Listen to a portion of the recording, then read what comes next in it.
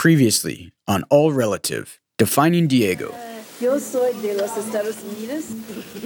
I'm taking the little boy that was born to you 6 months ago. If you look at the reason that Guatemala's international adoptions were so chaotic, it has everything to do with the law and with U.S. actors as well. Dieguito! Dieguito! This is Mabel.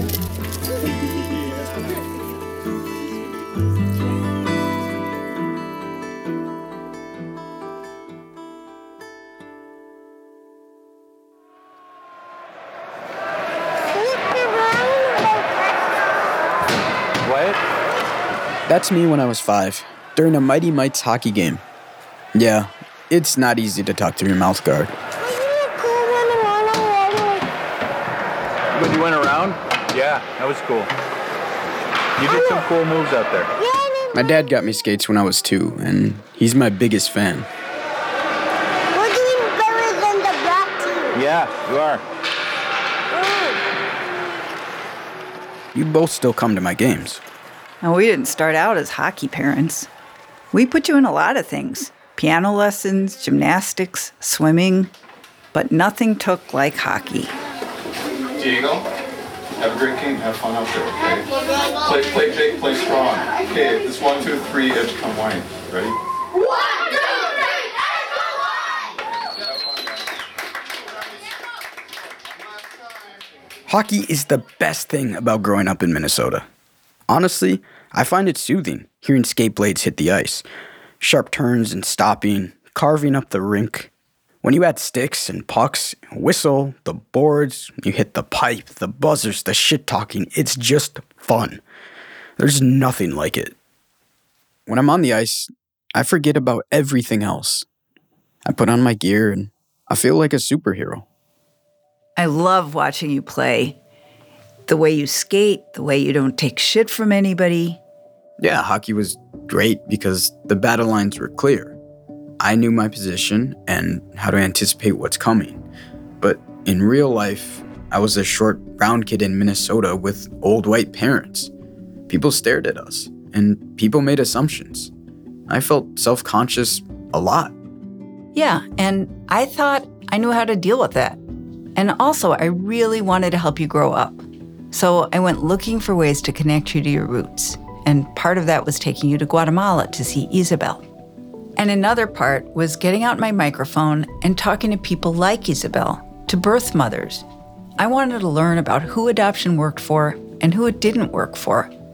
But, sometimes it got tricky. This idea of having a foot in two worlds sounded good, but figuring that out in real life was a whole nother story.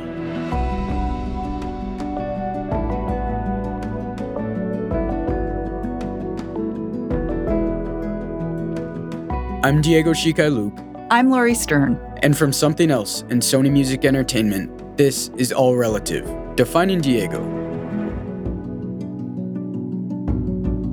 Episode 2, Where I'm From.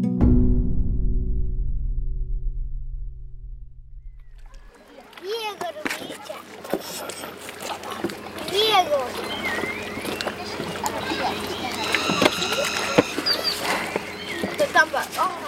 The winter after I learned to skate, we went back to my birth village, Santiago Atitlan. I was just 3.5. Oh, you frog. Es una rana. Careful, you're gonna... Oh! You scare me. Don't encourage him. What? That's scary.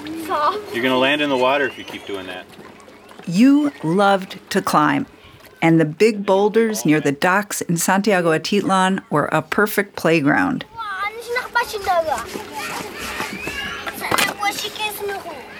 So, Diego, the first time I visited, you were just a baby. And I was trying to memorize the scene so I could tell you all about it one day.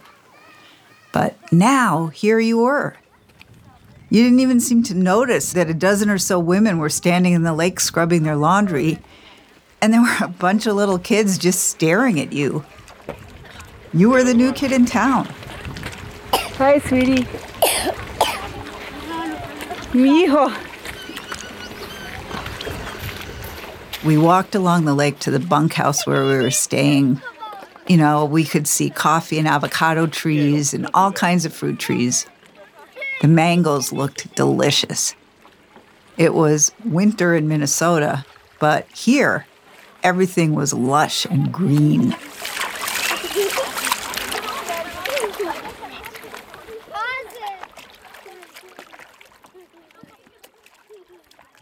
In a restaurant, we met a cultural guide. Her name was Dolores Ratzan. It was between meals, so nobody was in there except for the staff. And it turned out some of them were related to Dolores. And they were all looking at us during our meeting. Well, we have to talk to Dolores. This is Dolores. Diego. She's going to be our friend for a couple of days and maybe beyond that. So, Dolores, how would you describe her? She's the person that makes it all happen. She's our translator, person finder, and informant. She speaks English and Spanish and Sotujil. You know, she was married to an American, and she lived in the U.S. for a while. The first time we met, she was wearing a huipil, the traditional blouse from the village that she had embroidered herself. I remember purple and red flowers and birds outlined in black. Detail was amazing. One time I asked if she'd ever considered staying in the U.S., and she said, "Why would you live in a place where you don't know anyone and you have to drive everywhere?" Yeah, it is just the opposite for Dolores in Santiago Atitlan. She knows everyone, and everyone knows her. Dolores said she would go into town and let Isabel, your birth mother, know where we were staying. So she waved down a pickup truck and climbed in the back with the other passengers and said, "See you later."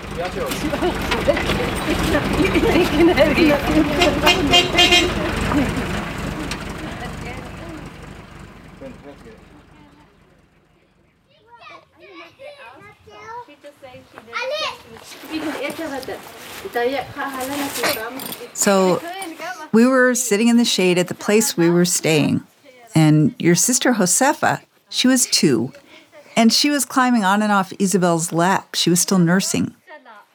Isabel's hair was back in a kind of messy ponytail. What did you guys talk about? Well, first, Isabel got to see how beautiful you were and how well you were doing. And then I got to tell her about our life in Minnesota. And I got to ask her questions, too. You know, I just kind of jumped right into it. Do you still feel like he's your son? And she's saying, "I don't think it's my son. I know I give birth, it's my son. And the way I see you raise him, that's your son.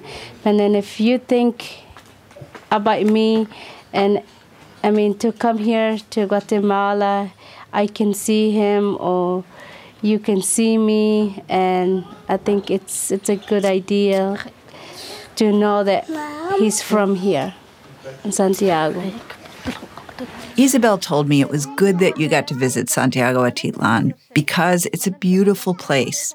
Here you look out on the lake and you see the men fishing in their wooden canoes or hauling wood down from the mountain.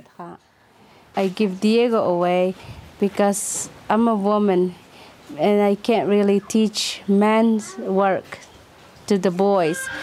And like my daughter, I can keep them because I can teach them weaving or making tortilla or doing laundry.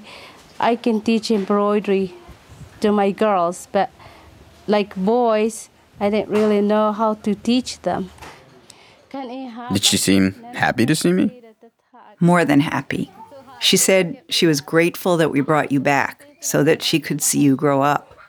Until then, she really wasn't sure what had become of you, or even that you were still alive. She'd heard rumors about kids being adopted for their organs. Well, she felt like, I feel like you're my sister. That's what she said. And like, we're all related. I feel like some of Diego's sense of humor and his intelligence and how athletic he is, that comes from here, that comes from you. I can give him a lot of things, but I can't give him those things. Those are things that you and the people he comes from gave him. I was like What, 3? What was I even doing? The whole time we're talking about what we could give you and what came from Isabel, you were running around with your siblings having a great time. Julia was 10 or 11 and Juan was 6, and you guys were chasing each other, playing tag or something. Julia was up a tree picking oranges, throwing them at you, trying to get you to catch one. You look like you belong there. Do you think Diego would be happier here or with us? Because I look at how well he fits in here, and I think how much he would enjoy his brother and sisters. Kan ihap ah, Eliha. Nachap tet ba? Nachap tet. Khayar mama tqaytan buan sarap buan ana khayar kitmo manan tak kumas tsare. What I think, it's better for my son to be in U.S. and because you're the parents of Diego, and if you like to bring him to Guatemala, that's nice too. He can live in both places. At one point, I asked her how she came to her decision to relinquish you. Was it your idea to give the baby, or was it somebody else's idea? It's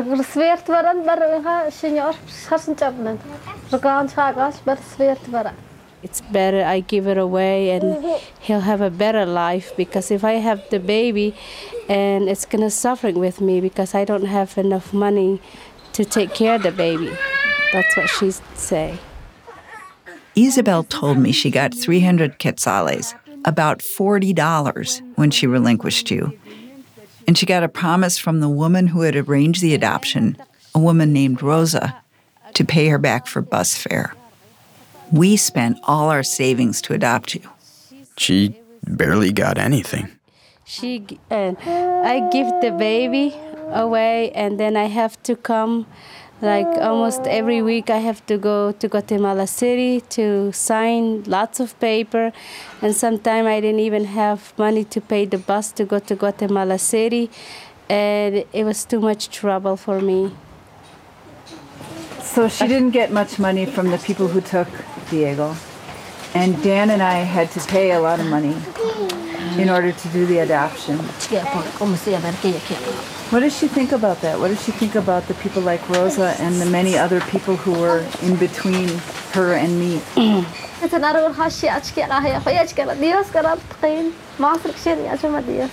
I'm poor. I don't have anything. If I could have speak Spanish or read and write, I could have asked Lori how much money she give to adoption. People, they can just bring anything to me to sign. I don't know what it means. Yeah, I mean, I think it's a little fucked up that she couldn't even read the papers she was signing. Just makes me wonder how true the papers even are.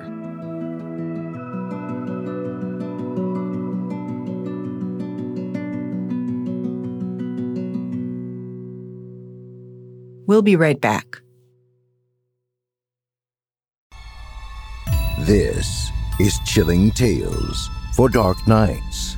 Good evening, listener. I'm Steve Taylor, your host to a horror anthology podcast where we ask you to depart from your safe perception of reality to descend with us into the frightening depths and dark corners of twisted imaginations. With carefully curated original tales of terror each week, our deepest-rooted fears are brought to the forefront by a diverse cast of voice talent and masterfully eerie sound design that bring these stories to life. We'll give you tales of unnerving encounters with the occult, harrowing hauntings, and sinister seances that show just how darkness knows no bounds. Make sure to check out Chilling Tales for Dark Nights on Apple Podcasts, Spotify, or wherever you get your podcasts. Is Meghan Markle like Princess Diana, or is she just a social climber? I was silent. Were you silent, or were you silenced? Is she a breath of fresh air, or a master manipulator? That's what we're going to find out on my podcast, Infamous. Apparently, ambition is a terrible, terrible thing. We'll look at what happened when two dysfunctional families came together. It's the family that I suppose she's never had. And how Meghan and Harry going Hollywood all went down. Only on the podcast Infamous. I was starting to see the shape of the adoption process. It was like a big funnel that adoptive parents like us poured money into. We paid the adoption agency in the U.S. $25,000. The adoption agency paid a lawyer in Guatemala. The lawyer paid a facilitator. Facilitators made the adoption world go round. They found pregnant women to relinquish their babies and foster parents to care for those babies. And facilitators got birth mothers like Isabel to appointments. The few remaining drops that trickled out of the funnel, those were for birth mothers. But without birth mothers, there would be no babies. Then what did they get? Like Isabel, they usually got less than $100. So what did you do with all of this? Well, I thought if I started to dig deeper, I'd be able to help you understand where you fit in. But first I had some pretty hard truths to face. Right, like how most of the birth mothers who relinquished their babies were poor. And some, like Isabel, were indigenous women from rural communities. But let's just pause for a second and take a moment to talk about that word, relinquish. People use all kinds of words to describe adoption and what leads to it. There's the idea of mothers abandoning babies. Or giving up a child. Or making an adoption plan. But we're using the word relinquish not because it's a perfect word, but because in some ways it's the simplest. Adoption has always existed in Guatemala, but it's not the adoption that's written on the laws. That's Professor Alejandra Colom. She told me to call her Ale. Ale is an anthropologist who studies communities like my birth mothers. She told us abortion has always been illegal in Guatemala, and contraception isn't as available as it could be. Ale also said adoption's been common in indigenous communities for centuries. It's just that mostly it's informal, and children stay near their birthplace. So usually the child will know who her birth mother is. They will know the story. In some cases, they hide it, but in other cases, it's always known that you were raised by your aunt, you were raised by your grandparents, you were raised by an older sister. All of that started to change after the Civil War, which was from 1960 to 1996. The military dictatorship targeted indigenous people like my family and destroyed their villages. A few hundred Guatemalan war orphans who were adopted out to Guatemalan families. That's how it started. Ale said that after the Civil War, facilitators, or the people tasked with finding babies, saw an opportunity. But there was a system, and the system still exists. So facilitators knew that. So they would come into communities and kind of boycott the traditional system and say, hey, if you don't want this child, why not give it to these American parents? As part of their pitch, facilitators told birth mothers all kinds of tales. You can send your baby to the United States to have more opportunities, and then that baby eventually will be able to help you. So that's why now we come across some birth mothers that the moment they meet their children are expecting them to help them because that was what they were offered.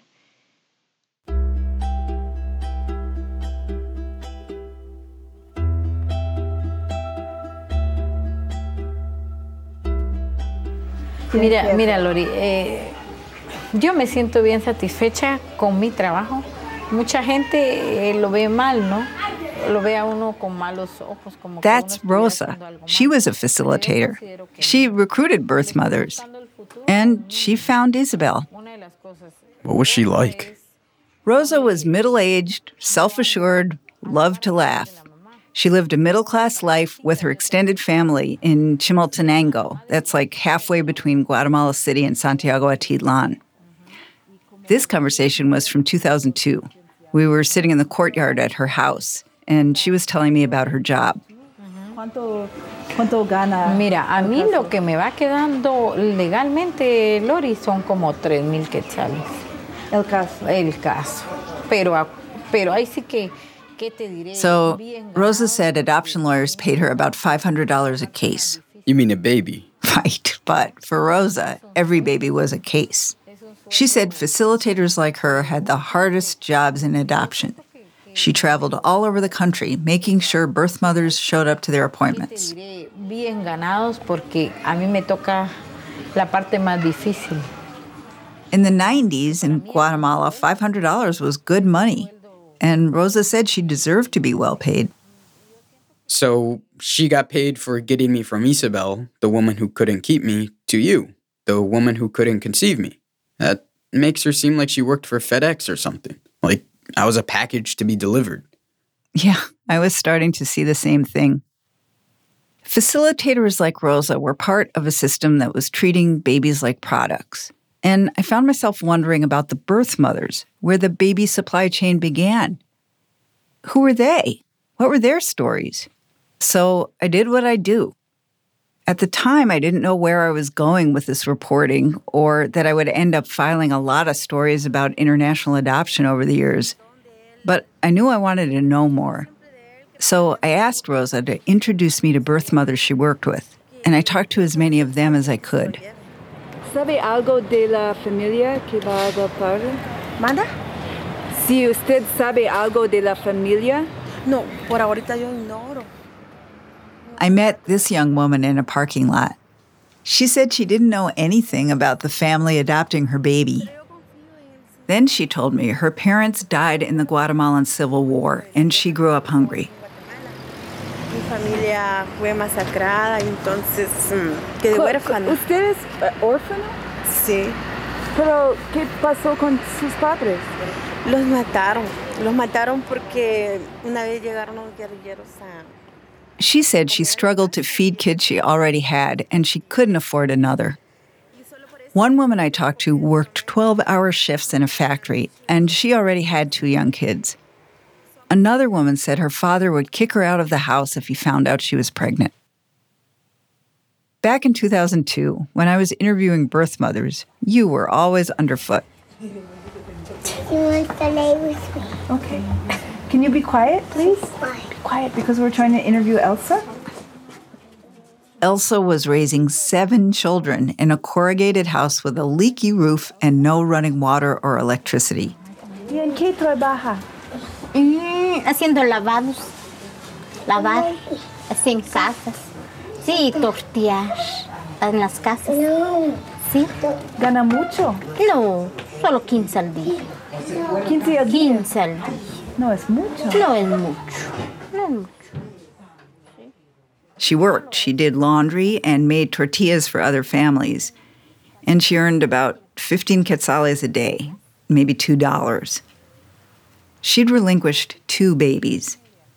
I asked her whether the adoptions were her idea or Rosa's, and she said only that they talked about it and decided it was for the best. ¿Se siente triste cuando nació ella? Ah, sí. Sí, pues uno se siente triste. Así pues regalarme. How did you feel? I asked, like an idiot. Sad, Elsa said. Sad. ¿Y cómo es la vida para ustedes? ¿Es una buena vida o es dura? That's me trying to interview 2 teenage sisters, Sonia and Gladys. They were sitting side by side outside a one-room house they shared with their father, and they were both very pregnant. Gladys said she had already relinquished 2 infants. O quedarse con ellos. Hablen con confianza. Esto lo vamos a dar. Nos van a dar. Nos van a volver a darles en adopción. At the time, I hoped they'd understand that I was different from the translator, who worked with Rosa and kept interrupting to answer for them. But it's possible that, to them, there wasn't much difference between me and the translator. We both represented adoption.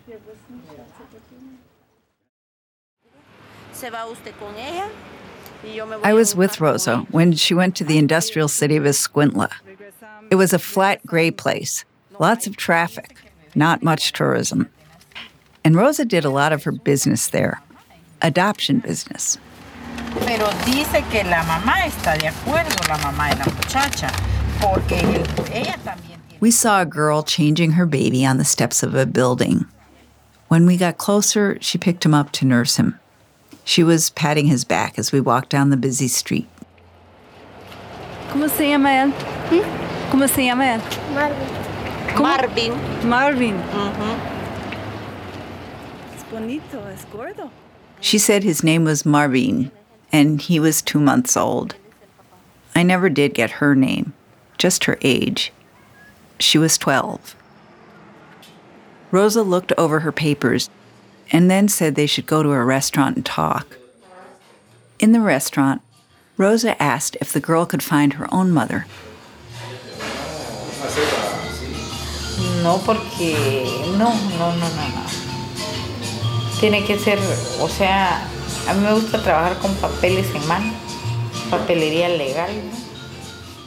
The law required parental permission when a child placed a child. But the girl said that was impossible. She had no legal guardian, and she hadn't been in touch with her own parents for years. So Rosa said she was sorry, but she couldn't take the baby.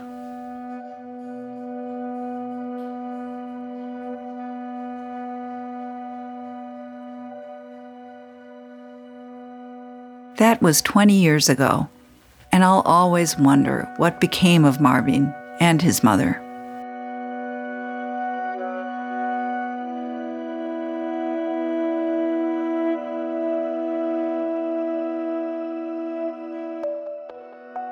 In each conversation with a birth mother, I was hoping that we could speak woman to woman.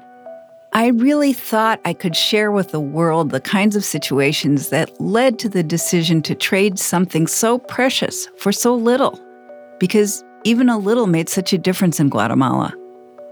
But I don't think I was prepared for just how many paths could lead to the decision to relinquish a baby, or just how hard some of those decisions were. You know, one of the things I find so interesting from these conversations is that nobody really mentions the birth fathers. Like, do they just get a pass? Because in my case, I've always wanted to know more about mine. I know. I think that they pretty much do get a pass. I mean, no one I talked to back then mentioned them at all. How did talking to all these women change how you felt about my adoption?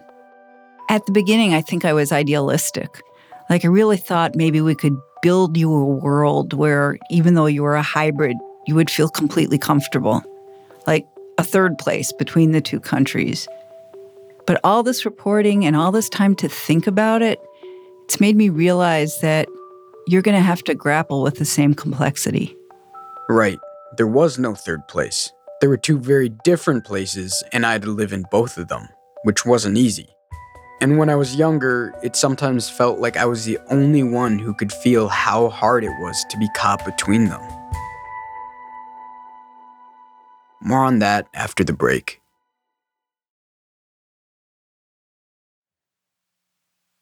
When you adopted me, did you ever think, bringing this child to the United States, and especially being raised by white people in a white culture, that I would experience some sort of racism and have to face it? I think as much as we thought about it, we thought we would face it with you. But I know for sure that I wanted to keep the option of you going back to Guatemala or hanging around with other people from Guatemala here. I wanted to make that available to you. The idea that you could go through racism with me and that, we'd go through these battles together just feels so just a fantasy.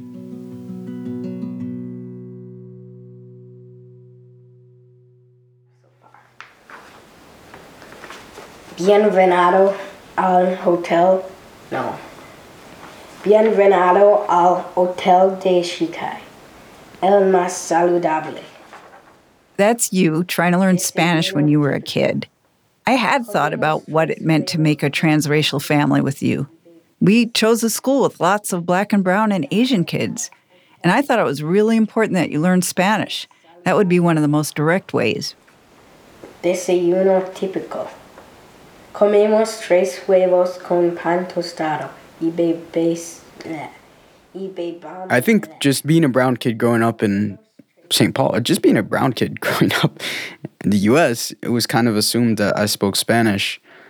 And I think I really just didn't feel the need to meet that expectation. I just wanted to fit in. I just wanted to be white. I felt so different, especially having white parents. And, all my friends had parents that looked like them. And I felt really like an outsider like that. So, yeah, I wasn't really into Spanish. And actually, I kind of hated learning it. What do you have so far? Delicia. I-O-I-S-A-S. Tell me what you have so far. D-E-L-I-C-I-S-A-S. No, it's too short. That would be delicias. You want to say deliciosas. But the main thing was, starting in grade school, I just looked so different from you. I mean, even back then, I knew you and Dad were older than other parents, besides being white and tall. I know. I kind of had a plan for that too, because it wasn't just us. There were other families who adopted from Guatemala around the same time we did. So I thought maybe we could give all you kids your own support group. Okay. Nice try, Forrest. Skip on it one. No, Peter, go. We first started the Guatemala dinner group when you kids were toddlers. There were a dozen families. We met once a month, dinner at someone else's house. I thought it'd be like giving you cousins, and we'd be like a bunch of aunties and uncles. Well, that didn't really work, Mom. That's good. Now I need to At the end of the day, it kind of felt like it was more for the parents than it was for the kids, because the kids, we'd just watch movies and play video games and did what kids do, and we didn't talk about adoption. We didn't talk about racism. We didn't cry on each other's shoulders. I think what we were all eager for was a sense of belonging. And it's something that we hope to offer our kids. And I think it fell a little short of that for you, Diego. Yeah.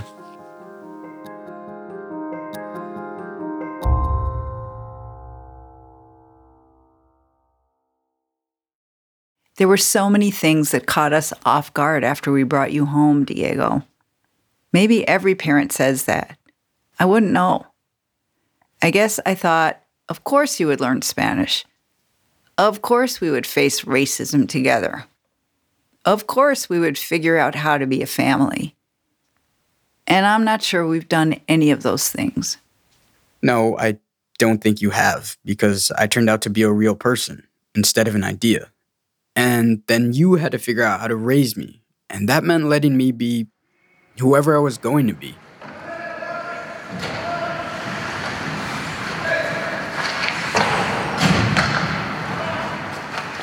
And, that meant hockey. I absolutely loved it. And we still love watching you play. And a lot of times, we're the only spectators now. It's a big part of how I see myself. As big as being adopted. Maybe bigger. I play in adult leagues to this day, every winter, and sometimes in the summer, too. And hockey is how I met my best friend when we were kids, Aiden Hodson. He watched me try to fit in. You had a bright yellow helmet, and I just remembered you because you were always being a little chirpy, chippy player. You weren't shy by any means, I would say. Was there a point where you would realize that you aren't you do not fit this ideal type of hockey player? I would say definitely just I've always been aware that I've been the only person of color on the team, or one of two. All the parents go to visit and watch their kids play for the most part, and I feel like it might be weird for them to say, "Oh, that's my kid. Which one?" And they're the little brown one, and they're this older white couple.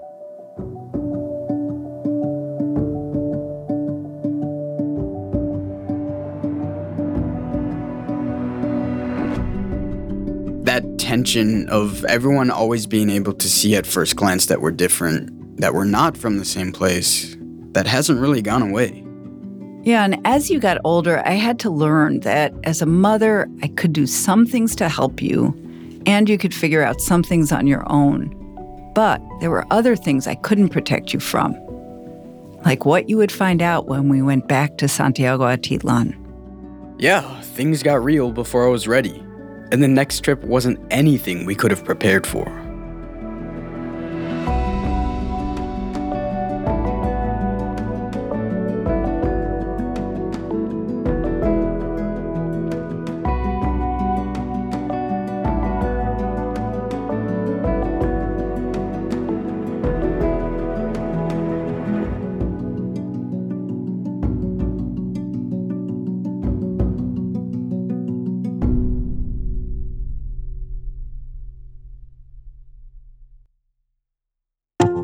Next time on All Relative, Defining Diego. What's her name? My sister's name? My sisters? They were Julia and Josefa.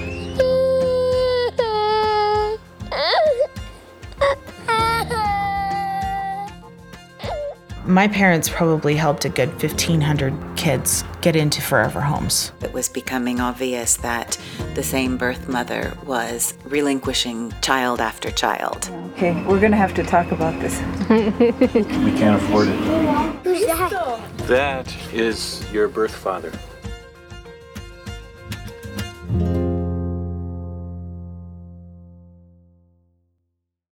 Unlock all episodes of All Relative Defining Diego ad-free right now by subscribing to The Binge, our new podcast channel.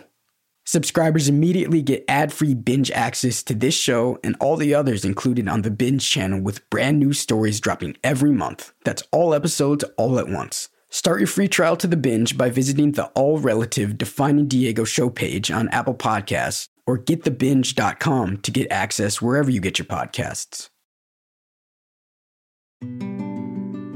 All Relative Defining Diego is a production of Something Else and Sony Music Entertainment.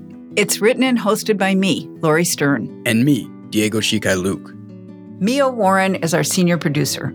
Associate producers are India Whitkin and Kyra Asabe Bonsu.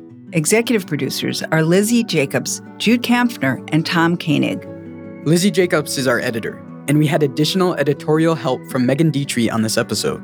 Dara Hirsch is our engineer. And we had additional mixing by Sam Baer. Our theme song was composed by Gautam Shrikashan. Production management help from Ike Igbatola and Lily Hambly. Fact-checking by Natsumi Ajisaka. Our adoptee consultant is Eric Mann. Translation by Dolores Rotzan. And special thanks to my dad, Dan Luke. Dan, we love you. And thank you for your big heart and your great ears. If you love the show, follow us on Apple Podcasts, Spotify, Amazon Music, Stitcher, or wherever you get your podcasts.